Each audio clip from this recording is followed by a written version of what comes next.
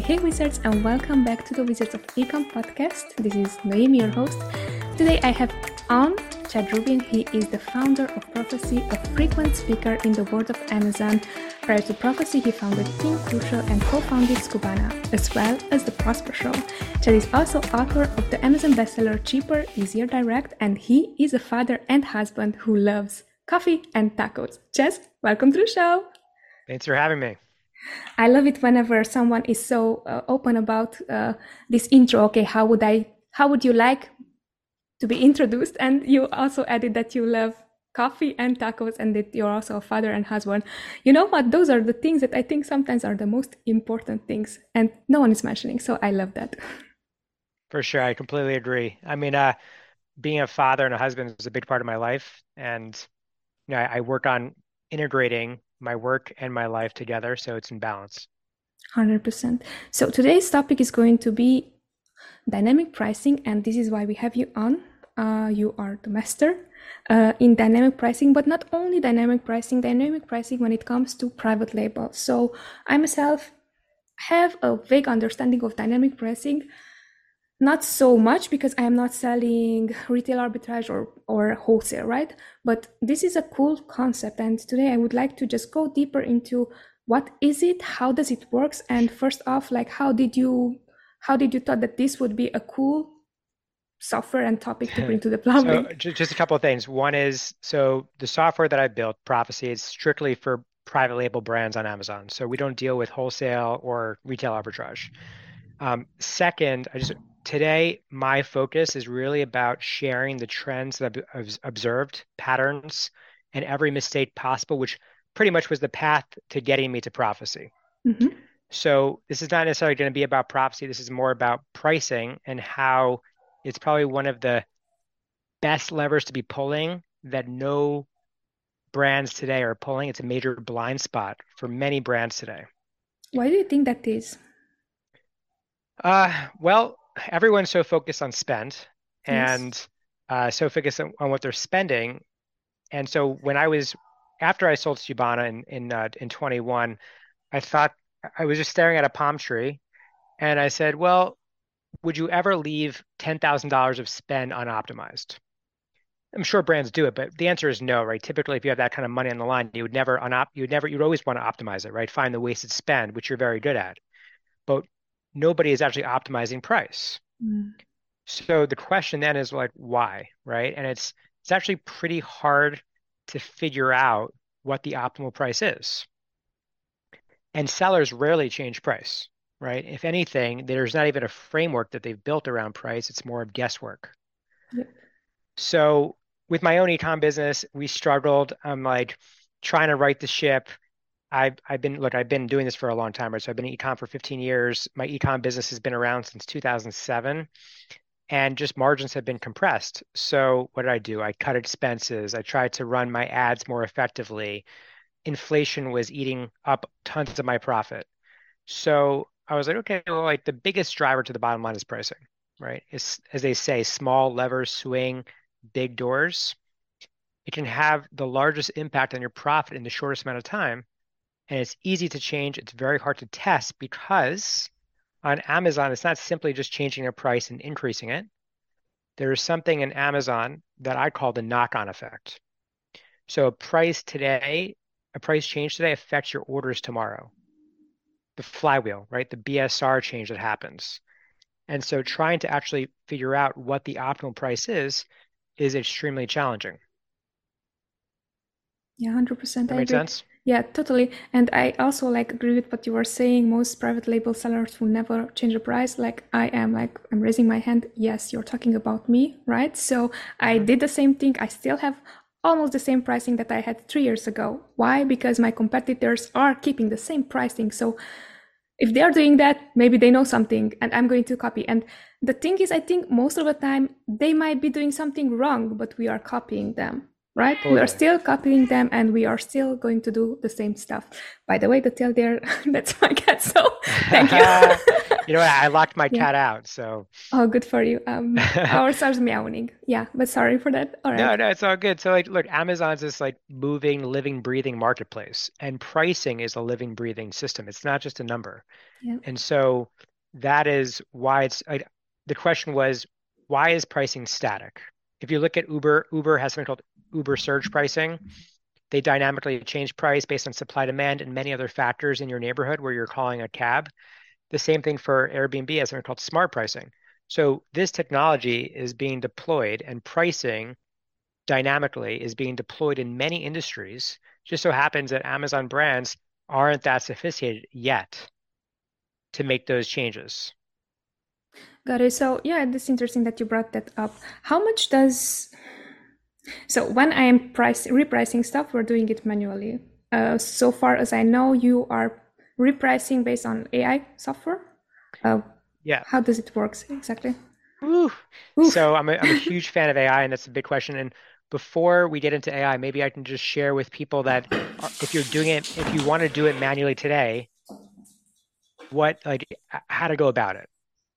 All right. So like I'm a big fan of really not just listening to what people are saying, but actually rolling up our sleeves and actually making changes and seeing how those changes impact the business, right? Yeah. And this is something that I did in my own ecom business. Like especially during inflation, I heard a lot of gurus and Amazon influencers.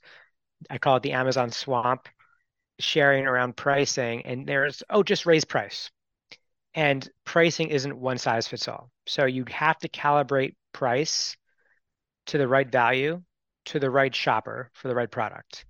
And the way that you can start doing that manually is you have a spreadsheet, right? The tab at the bottom, you put the ASIN at the bottom, and every day you have your current price and you have the future price. You have your net margin, which includes your landed costs, your Amazon fees, the FBA fees, and you can even have your ad spend per day in the spreadsheet. And then on top of that, you start building a spreadsheet around your competitors, your top competitors. If you do a reverse ASIN lookup, finding your competitors and putting their BSR into the spreadsheet. So now you're starting to really house all your pricing information into one spreadsheet, right? And you Yes. start making small changes.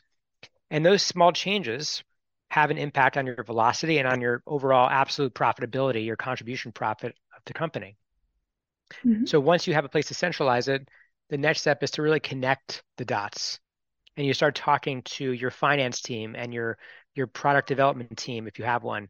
You start talking to your advertising agency, or if you're doing it internally, you're starting to essentially connect the dots around pricing and strengthen that muscle, right? Make it a discipline so that everybody is aligned because again, pricing is the largest driver to profitability. And we're living in a world now where we've moved at growth at all costs to growth, profitable growth at the lowest cost.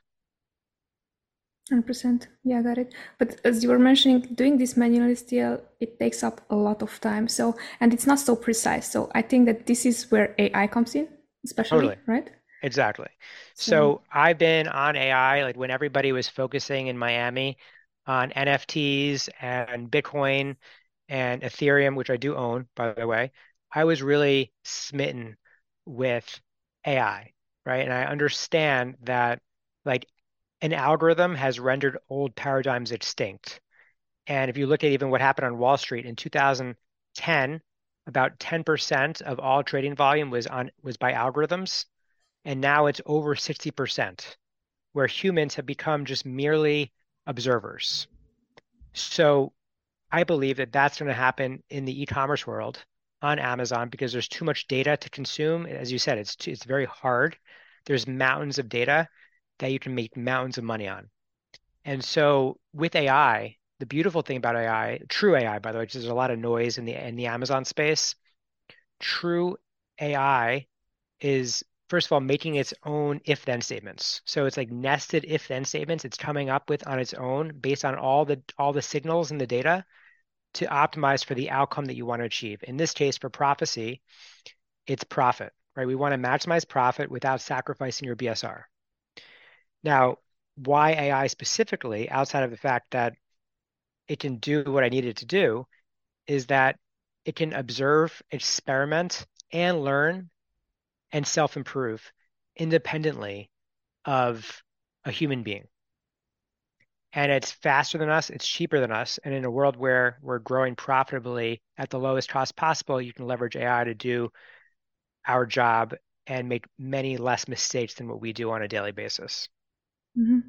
I love that you specified also like the way how AI works. Yeah, I totally agree with you. I see, especially the past 3 to 4 years, everyone throws in AI, and it's like, okay, AI, and it's like that makes me smart, right? So I like how you described it. It's not only that, okay, let's focus on AI, but what did AI achieve and why do we want to base our software on AI and what is the outcome that we are expecting? So, and I also love that you are saying that you are looking for being more profitable. So, from my understanding, this would be a game of selling less volume while being more profitable, or is that something that you can, like you as the seller, can decide?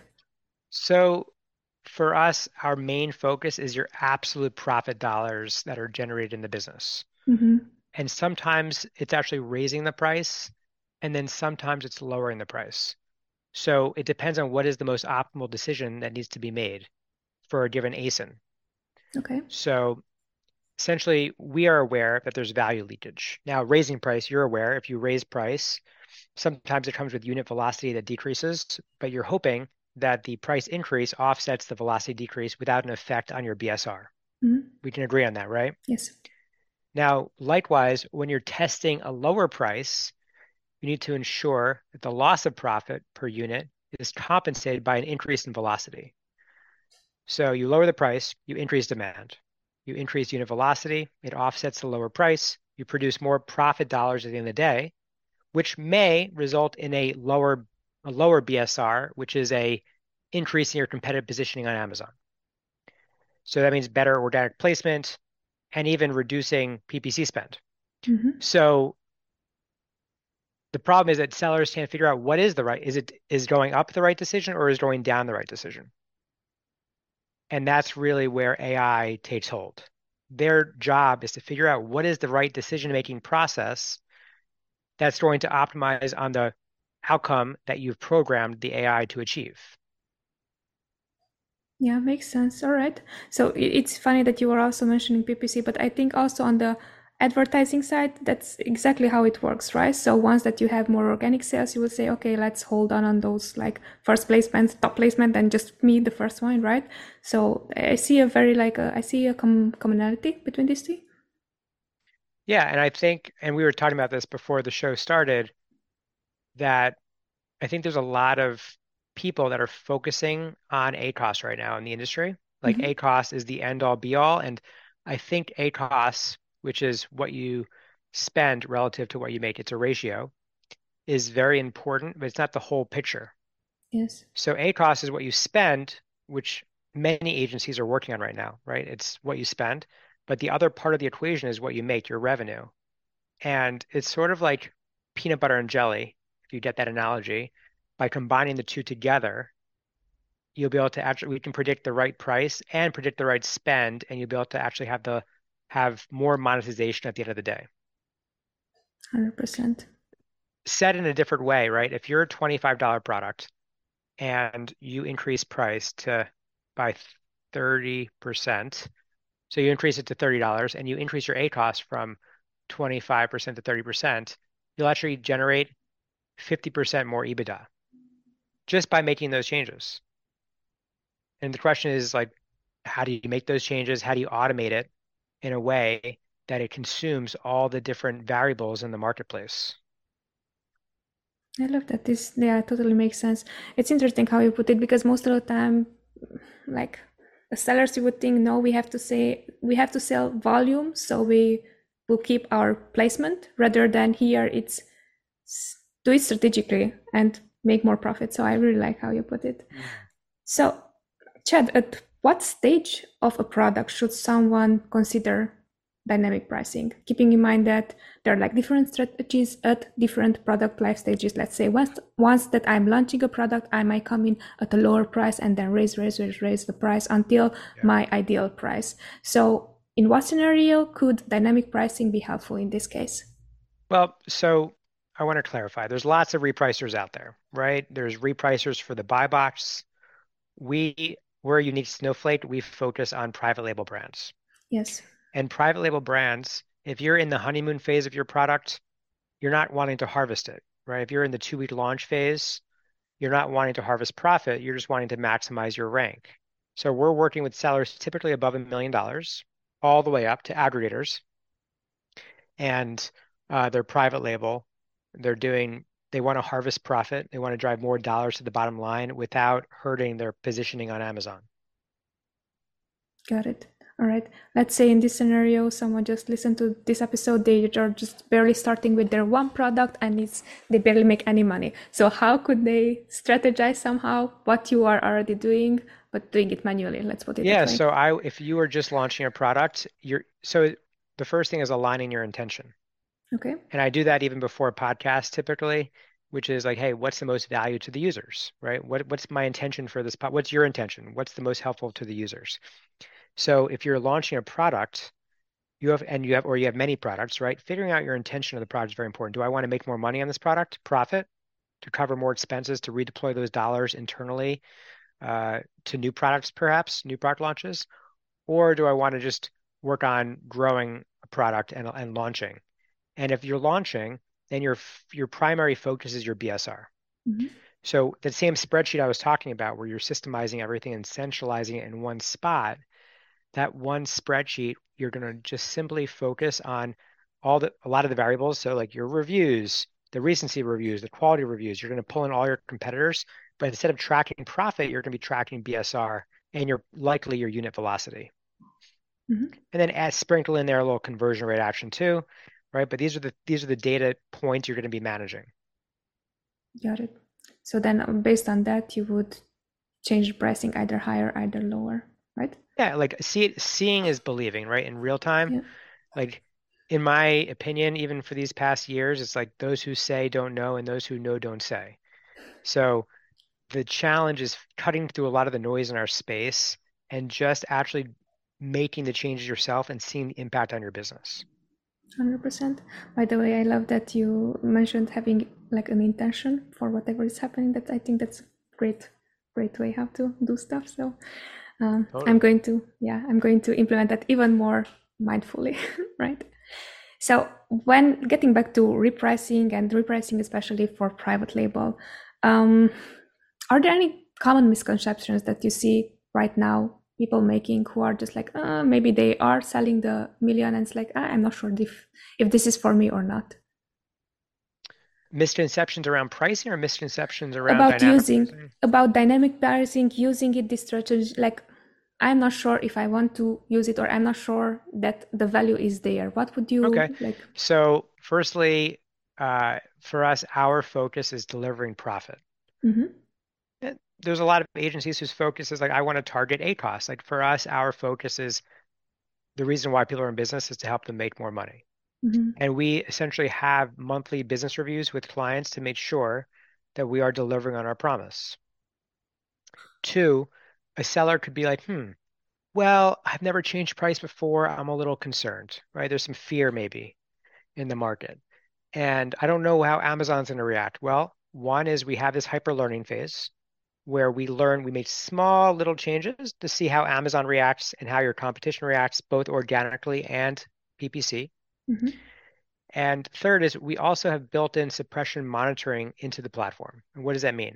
It means that if Amazon decides to say, hey, I don't like your price changes, even though maybe you don't sell off Amazon, but they just don't like the fact that you're having price changes, and there's some suppression that happens on the listing, we'll reset it back to the original price immediately.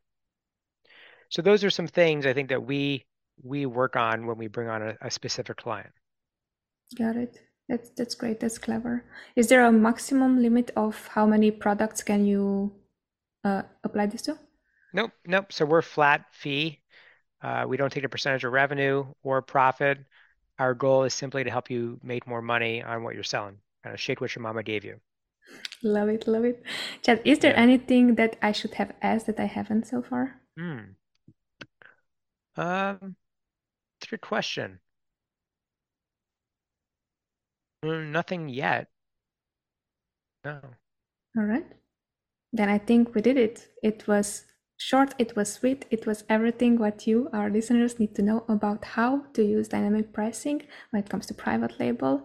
To be respectful of your time, before we're wrapping up, a few questions I love to ask my guests. The first one is, if you would have $50 investment right now, what would you invest it in that it comes to dynamic pricing? $50 to invest in dynamic pricing, or just $50? Yes. To invest like in something related to learning about dynamic pricing or how it works or something.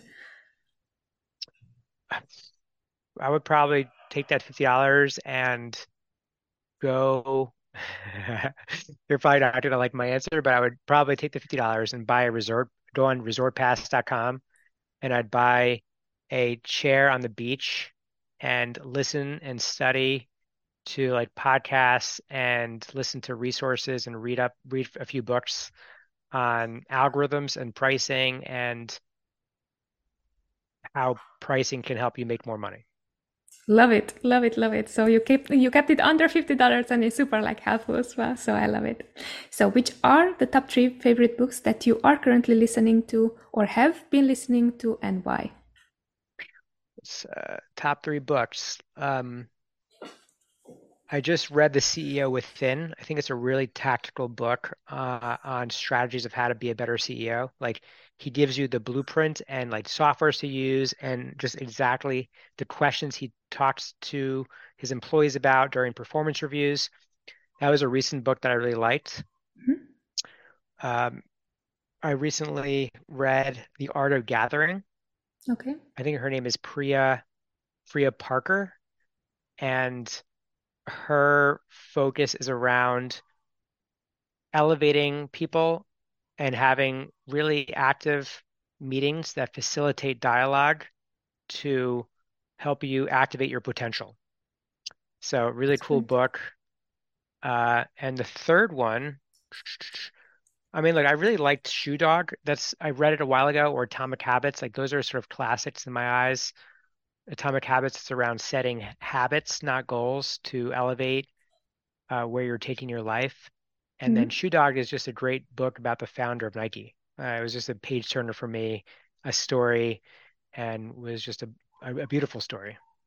Love it. You know that most of our guests are having that one, Shoe Dog and Rich Dad Poor Dad, as their like first go-to. So I love it. That's interesting. That's interesting to see. And the last question is, how can people get a hold of you, say hello, find out more about what you do and about Prophecy? Yeah, you can email me. My personal email is chad@prophecy.com, and that's spelled PROFASEE.com. Now, prophecy, the word is like very biblical, right? It's predicting with a level of certainty something's going to happen. And the way that I've spelled it, PROFASEE, is like prophet you could see. So chad@prophecy.com. I'm also posting on LinkedIn often, some nuggets that I believe are valuable, along with Twitter. 100%. And I also follow up on your LinkedIn posts. They are 100% valuable, and I love how you're calling out everyone who's like BSing. So yes, I hope that also our listeners are going to enjoy that. And we did it. Thank you so much for being on the show, and thank you so much for helping our listeners understand better how to use dynamic pricing if they have not considered it, to consider it. And yeah, thank you so much for the knowledge that you shared today. Yeah, thanks for having me. Thank you. And also to our listeners, be good, much love. See you next Wednesday. Bye-bye.